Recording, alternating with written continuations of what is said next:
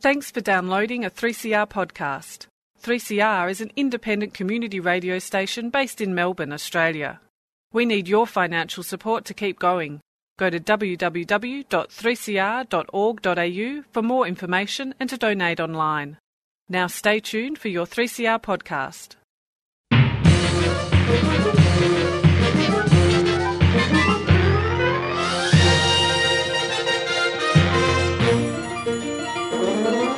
Hello and welcome to Lost in Science Summer Series for another week. My name is Claire, and this week on the show I actually have two scientists coming in to talk all about their ecological research and the sorts of things that are happening for young emerging researchers at the Victorian Biodiversity Conference. Also this week I'm going to give Chris's story from earlier last year about the cat fox of Corsica, another bull. So if you didn't hear it last year, stay tuned, because if you didn't know about the cat fox, which I didn't at the time, Chris is going to tell us all about it. Is it folklore or is it science? And what can science tell us? Well, stay tuned for that. On with the show.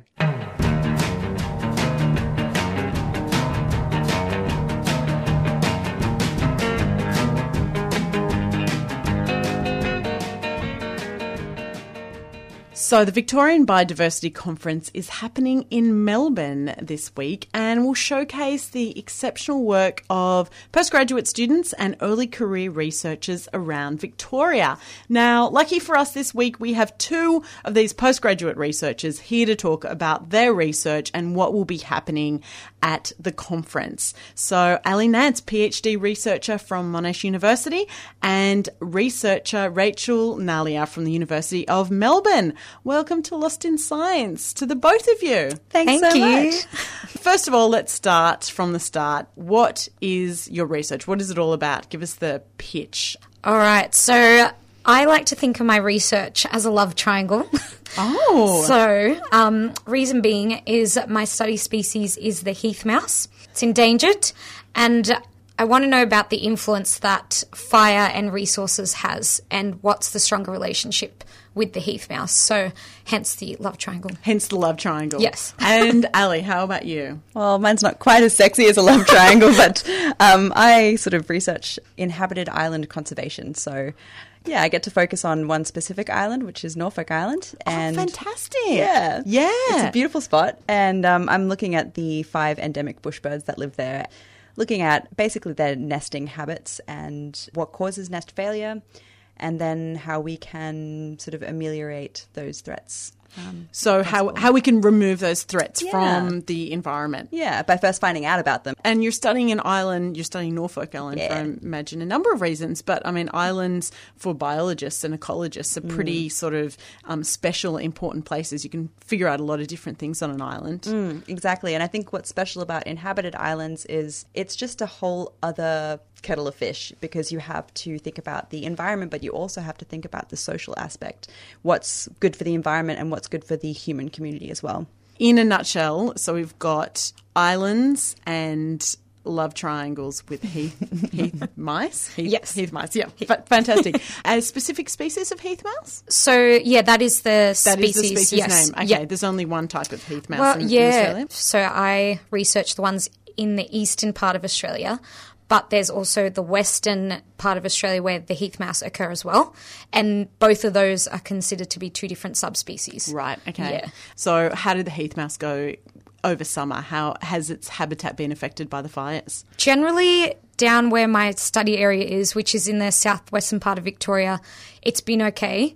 There has been fires that have gone through in the study area, but it's not anything as crazy as it was down at, Mallacoota and Gippsland and that area. There was one fire that took about, I think it was 800 hectares, and it did knock out 2 of my sites that I previously trapped up, but I'm not sure what the influence was there. Yeah, and so when you're looking at the love triangle relationship between heath mice, fire and resources, why is it important to look at those 3 things? Super important because land managers like to manage different species in the area, with plant burns and things like that. And you can use fire as an easy tool. For example, I use the measure time since fire, which is the time that a habitat was last burnt. Right, yeah. It's a great management tool that, fire managers can use. But it's not always, the most effective and realistic approach, because species don't always respond to time alone. They can respond to other things, and that's where the resources part comes in. Like the regeneration process could be different with different plant species, could be different in different areas because of weather conditions, whole lot of factors that could influence it rather than just time. So it's good to have that other aspect as well. Now, I love hearing from field ecologists what they do in the field. I find, they're always the best dinner party stories. So, and especially I imagine on an island, tracking, going out and looking at bird nests. Ali, what are some of your favourite field study stories? Well, let's see. A lot of my time spent in the field is just literally tromping through the bush and looking to see if birds are acting a bit dodgy and, just like, okay, I think you got a nest over there. And then once I find a nest, I have to put up a motion-triggered camera. Great. And that monitors the nest. And so sometimes that means strapping it onto a bamboo pole and hooking that up, or sometimes I actually have to climb the trees, which is a lot of fun because I think I'm a monkey at heart. And then I also have to do sort of longer observations where I will just watch a nest for 30 minutes, and it can be quite meditative or quite frustrating depending on how I'm feeling that day. There's been lots of spectacular moments. Last field season I was up a tree, and this was a nest that was built about 14 metres off the ground, and I was just climbing this really tall pine tree safely, of course. 14 metres isn't a small number of metres. But I got the most amazing view. I was looking out to the small little islets that are neighbouring the Norfolk Island, and I think it's just I get these amazing views that nobody else really gets. So was it a Norfolk pine that it was you a were? Norfolk pine. Okay, yeah. that makes sense. Yeah, I'm like pine tree, Norfolk pine. Norfolk pine. There you go. Yeah, they're beautiful. They're massive. Yeah, they're quite big. Really fun to climb. Yeah, and how about you, Rachel? Have you had any close encounters? Any mice bites? Oh yeah, lots of mice bites. They always try, but that's why I wear gloves. Yep. Yes, got to protect the hands. But I think, honestly, it's less of the mice bites, but more of the prickly shrubs that cause grief. So the heath mouse, given the name, lives in heathlands, and it's super shrubby and super dense. And, oh my gosh, I think when I first went out there, I trapped in the northern part of my study area, and it was beautiful. It was low shrubs down to my ankles, was trekking through. I'm like, oh, this could be easy. Did a little pilot study before I actually did the research. And I was like, yeah, all right, I can do this. Went into it, and then trapped in the southern part of the study area and was like, oh, wow, it's like higher than my head and it's so dense I can't see in front of me. How do heath mice live in this area? They're tiny. Are you out there on your own? Sometimes. So I prefer to have a volunteer that can come join me and hold things and just be my moral support, Now, let's go to the conference. So you guys are both part of the committee that's organising the Victorian Biodiversity Conference. Mm-hmm. So tell us a bit about it. What are the aims and what's going to be happening? So basically, the Vic BioCon, it's a conference that has been designed for early career researchers and postgraduate students, and also designed by or organised by. So that's why Rachel and I are here. And it's just an opportunity for graduate students and early career researchers to network and also present their research at an affordable local conference, because conferences, they can be super expensive to register for, to get to. So this is just, an opportunity for Victorian researchers really to share their research in an affordable way.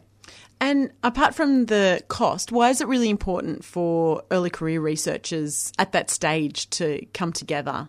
In my experience, it was just good to know what kind of research is out there, because you can get so absorbed in your own project and you're just like, oh, you know everything about it, but it's not just your project that's important out if it's just Victoria, if it's in Australia, globally. There's so many other projects, and there's no project that is the same as yours. So it's just good to know about that.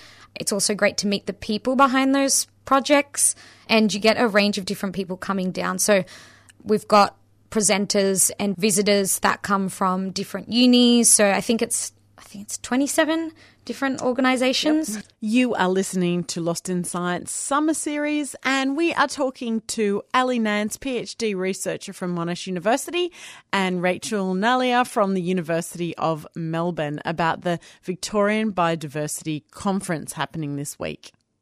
So, Ali, at the conference, who were you most looking forward to seeing, and what are you most looking forward to hearing about? One of the plenary spots that we have is we've got Amos Atkinson and Mick Burke, and they are fire ecology researchers, and they're both also Indigenous folks. Amos is a proud Bangarang Jarrah Wavaroo Wiradjuri man, and Mick Burke is a proud Yorta Yorta Dja Dja Wurrung man. And so they're going to be coming and talking to us about just traditional fire management, which I'm super excited about. We have a whole section on fire ecology, and yeah, their plenary will be, I guess, bookmarking that. So I'm super keen for that. And how can people become involved in the conference? Well, Vic Biocon, we have a website. So that's just www.vicbiocon.com. Obviously short for Victorian Biodiversity Conference. You can also follow us on Instagram and Twitter. So each year our Twitter handle is a little bit different. So it's just Vic Biocon and then the last 2 digits of the year. And so we'll be doing live Twitter throughout our different sessions. So you can follow us there. If you're not attending the conference, and that's a cool way to still be part of it and still get to know what kind of research is going on. We have this, it's an annual conference, so it happens in February every year. And it's been at a Melbourne university since its inception. So it'll probably be at another Melbourne university next year. So yeah, you can just jump on our website and find out more about it there. We always have call out for abstracts for researchers who are keen to submit a proposal to speak. Otherwise, yeah, you can just attend, and we have lots of cool lunchtime tours and a lot of fun stuff going on. I imagine, sometimes it's difficult for students to make it in from different parts of regional rural Australia, or, life circumstances mean it's hard to get there in person. Are there any ways that the committee is sort of putting together to make it easier for diverse groups of people? Absolutely. So when you're submitting your abstract to be a speaker at the conference, you can apply for the Breaking Barriers grant. So if, for instance, you live in a rural or remote area and you just don't have enough money to make it to Melbourne City, which is very expensive for a lot of folks, then you can apply for financial support. Or if you have a particular living circumstance that is preventing you from making it. So, for instance, have children and you're unable to get to the conference because you need to take care of your kids, then we can provide financial support for you. It's been a really challenging start to the year for our Australian wildlife, Indigenous Australians, and for all Australians in general with the bushfires. So, hope is something I think that, especially researchers in biodiversity need. So is that one of the themes of the conference? Whenever I come out of these conferences, I feel so much more hopeful. It can be tough because you can hear about all the news that's going on. Even, you can have some stumbling blocks in your own research. But listening to the success stories and what's coming as well. So there's all this novel new research, and that's one of the sessions as well. There's novel technology research, and people will be talking about that. It's just so hopeful that, even though all of this stuff is happening, the research is going on and it's going to make a difference, whether it's now or in the future. But we need this research and we need these conferences to get the word out there. And obviously you are both presenting. Yeah. Can you give us a rundown on what your findings are from your respective areas of research? Okay, so going back to that love triangle. Yeah. Who won over the heath mouse's heart? So time necessarily isn't so important for heath mice because who really takes time as a mouse. But resources are, because resources, when I talk about that, that means vegetation. So vegetation is important for foraging, it's important for shelter, and it's also important when, protecting yourself from a predator, such as a fox in that area. So we want to shift the mindset of fire managers in just looking at time as a way to manage different species, because that's not super important for them. But, the way that fire actually does influence plants and vegetation and how they regrow, how they have different strategies in how plants regrow. So you need to understand that relationship better. And then it's probably how you would address managing for an endangered species. Ali, what will you be presenting at the conference? I will be briefly touching on my nests and their successes and failures. I'm doing a 5-minute speed talk, so we have 10-minute talks and 5-minute speed talks. I'll just be talking about what were the main causes of failure specifically for my nests.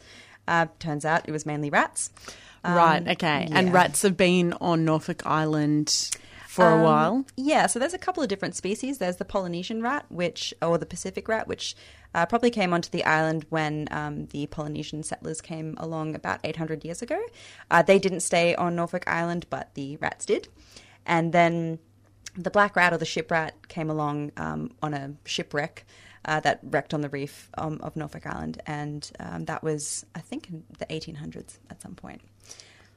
So they're the biggest predators of my species, but we also have a long-tailed cuckoo, which is actually what I call a native predator, so something that all the birds are used to, essentially. So it's a vagrant that kind of swings through Norfolk Island on its way back to New Zealand on its migratory journey and picks up a few chicks for food along the way.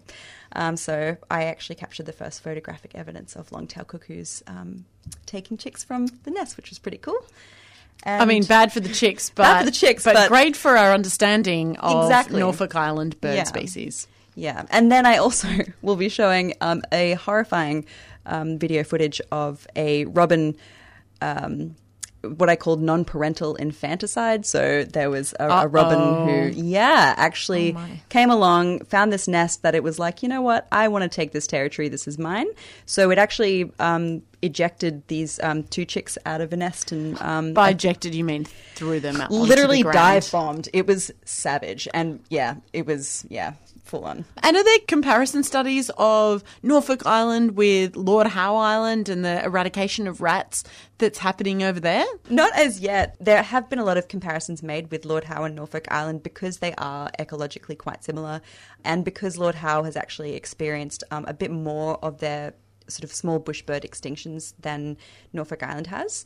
So, a lot of people are sort of turning to Lord Howe and just seeing how that eradication process is going. But as I sort of alluded to earlier, completing conservation management actions on inhabited islands, it's a very complex scenario, and every island will be different because every human community is different. Well, Ali and Rachel, thank you so much for coming in to Lost in Science and talking about your research and also what's going to be happening with the Victorian Biodiversity Conference this week. So for everyone playing at home, you can follow along with Vic Biocon. So their Twitter handle is @VicBiocon, or you can follow along on the hashtag, which all the researchers will be tweeting at, which is @VicBiocon20.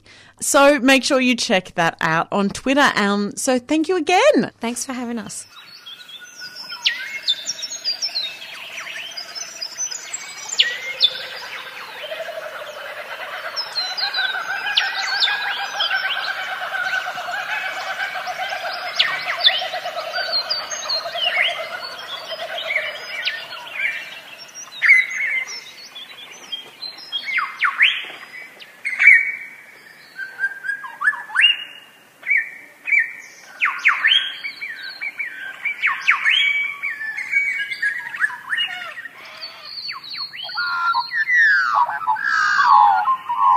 All right, yes, we are listening to Lost in Science. We're talking about the cat fox. This is a special request to talk about the discovery of the mysterious, mythical cat fox of Corsica. When you say mythical, does that mean people would have heard of it before? never heard of such a thing. Well, if you Such lived a in creature. Corsica, you would have heard of it. Oh, okay. Yeah. All right. Okay. Now, this is the thing. Supposedly, it is some sort of kind of almost semi-folkloric creature. Although, we'll get into that. I'm not sure So about that. is it like a werewolf? Is it a cat that turns into a fox? Or is it a fox that turns into a cat? Yeah. Does it have magic associated with it, or is it just sort of like a caddish looking fox? Whoa. Step right back. I appreciate how you jump straight to magic, but let's just look at what the actual story is here. Okay? Let's go from the beginning. So this is a discovery that was announced in June 2019. I don't know how I missed this. It was all over the internet, apparently, this cat fox. But the news was that researchers from France's National Hunting and Wildlife Office, that is the Office National de la Chasse et la Faune Sauvage. I am learning French, but not very well. Oui. Yeah. They believe that they've identified a new species on the Mediterranean island of Corsica. Now, this creature was known to locals as the... I'm not even going to pronounce attempt this. Well, I have to go to attempt it. It's a Giatu Volpe, which translates as cat fox. Okay. And it is said to attack the udders of sheep and goats at night time. Right. And so little was known about this mysterious cat fox until 2008 when one got trapped overnight in a chicken coop. And suddenly, yeah. Corsica's been settled for a really long time by people, and they've only just caught one this year or a couple of years ago. Yeah. Maybe they were protecting the cat fox. Possibly. Okay, so... Yeah, there was a report. Basically, this discovery hasn't really been published in any journals. It's just reports in the news from the Office National de la Chasse et de la Faune Sauvage, or the ONCFS, and basically saying that it is this mythical creature. However, there have been references to it in other kind of publications looking back, just that it's been based on previously on like some skins or skulls or this kind of stuff, and trying to work out what the animal is on very little evidence. Because this is the first time they've actually caught one and documented it properly. So after this, they started looking for the cat fox. After this first encounter in the chicken coop, they went looking for the cat fox. They put out some wooden sticks with a scent on them to attract the cat foxes, and the idea being that they would rub up against them. Oh, yeah, great. So what scent did they put on them? Cows, sheep udder scent? Maybe, possibly. But they got some hair that could analyse for DNA as a result of that. And then in 2016, they actually managed to capture their first cat fox. Right, so they did the DNA analysis before they caught the cat fox. The original cat fox, yes. Oh, okay, and found that it wasn't a cat or a fox? It is a cat. It's definitely a cat. In fact, if you see pictures of it, when they caught this cat, it looks like a large cat. It is about 90 centimetres long, which is a bit bigger than your normal domestic cat. It's got sort of wide set ears. Tip to tail. Thank you. Short whiskers. It's got long teeth, a bit more like a dog's than a cat, so you can see some confusion there. But it has got a ginger coat and a big fluffy tail with 4 black rings and a black tip. So it's kind of, I think, the colour and the tail looks a bit like a fox, and also its kind of predatory behaviour. It looks a bit like a fox. But, yeah, it does look a lot like a cat, and it's unlikely to be some sort of hybrid, because foxes and cats aren't very closely related. No. So they're both in the order Carnivora. They're all carnivores, but they're very distantly related. Yeah. So the foxes are in the Caniformia, which is the dog-shaped creatures. Yep. Yeah. And the cat that includes things like dogs, obviously, also bears, weasels, and seals. Right. And they diverged from the other carnivores about 42 million years ago. So the Feliformias, which is where the cats are, that's got cats, also hyenas, civets, binturongs, and mongooses. Oh, right, mongoose. Not mongoose.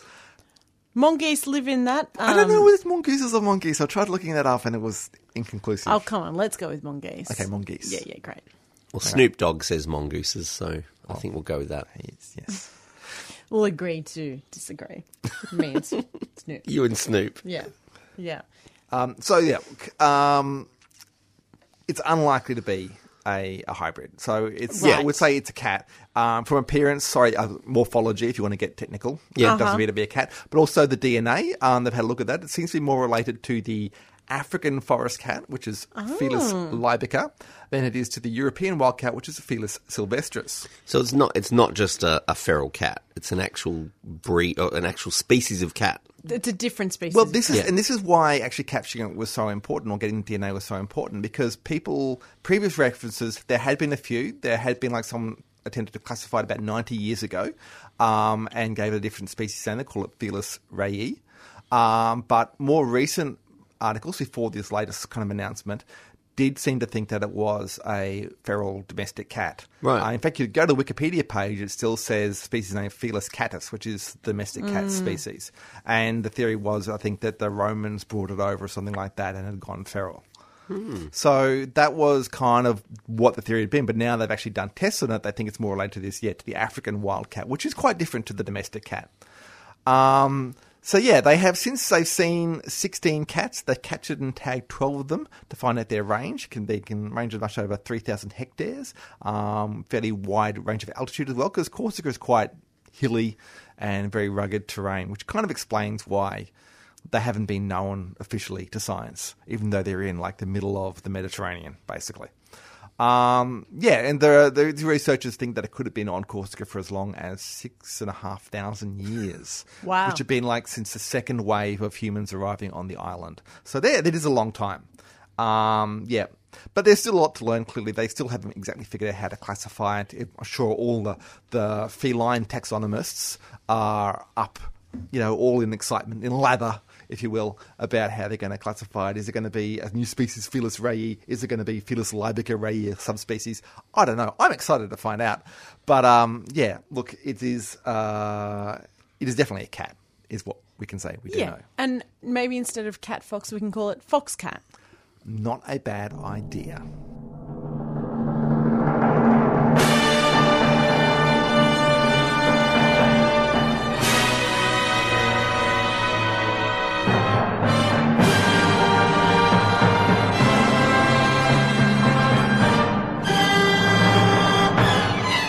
And that's all we have time for on another episode of Lost in Science Summer Series this week. Thank you so much for listening.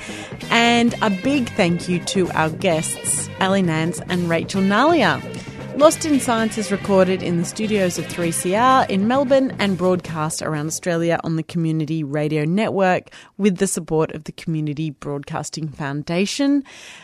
If you would like to get in contact with us, we would love to hear from you. You can drop us a line on email at lostinsci@gmail.com. You can find us on Twitter. Our handle is at lostinscience1. You can find us on Facebook. We are Lost in Science on 3CR. Or you can just tune in again next week when, yes, that's right, Stu, Chris and Claire will get lost in science.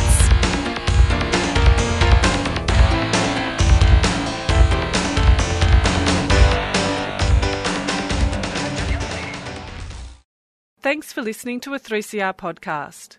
3CR is an independent community radio station based in Melbourne, Australia. We need your financial support to keep going. Go to www.3cr.org.au for more information and to donate online.